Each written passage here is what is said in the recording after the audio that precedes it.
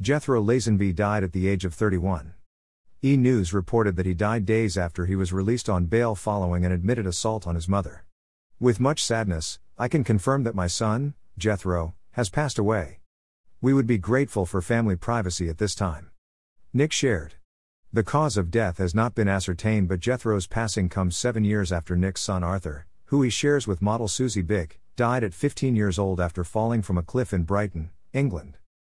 Jethro didn't learn that the frontman for rock band Nick Cave and the Bad Seeds was his father until he was around 8, as he was raised by his mother Bo Lazenby, in Melbourne, Australia.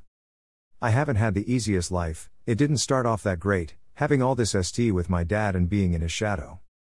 Nick regretted having his son pass through the difficult times.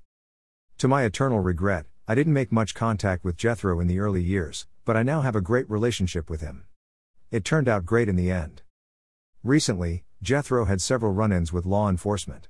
In 2018, he served jail time following a series of violent assaults on his then-girlfriend. Last month, he was sent back to jail after he admitted attacking his mother. For the attack on his mother, Jethro accepted a deal to plead guilty to 1 count of unlawful assault and breaching court orders.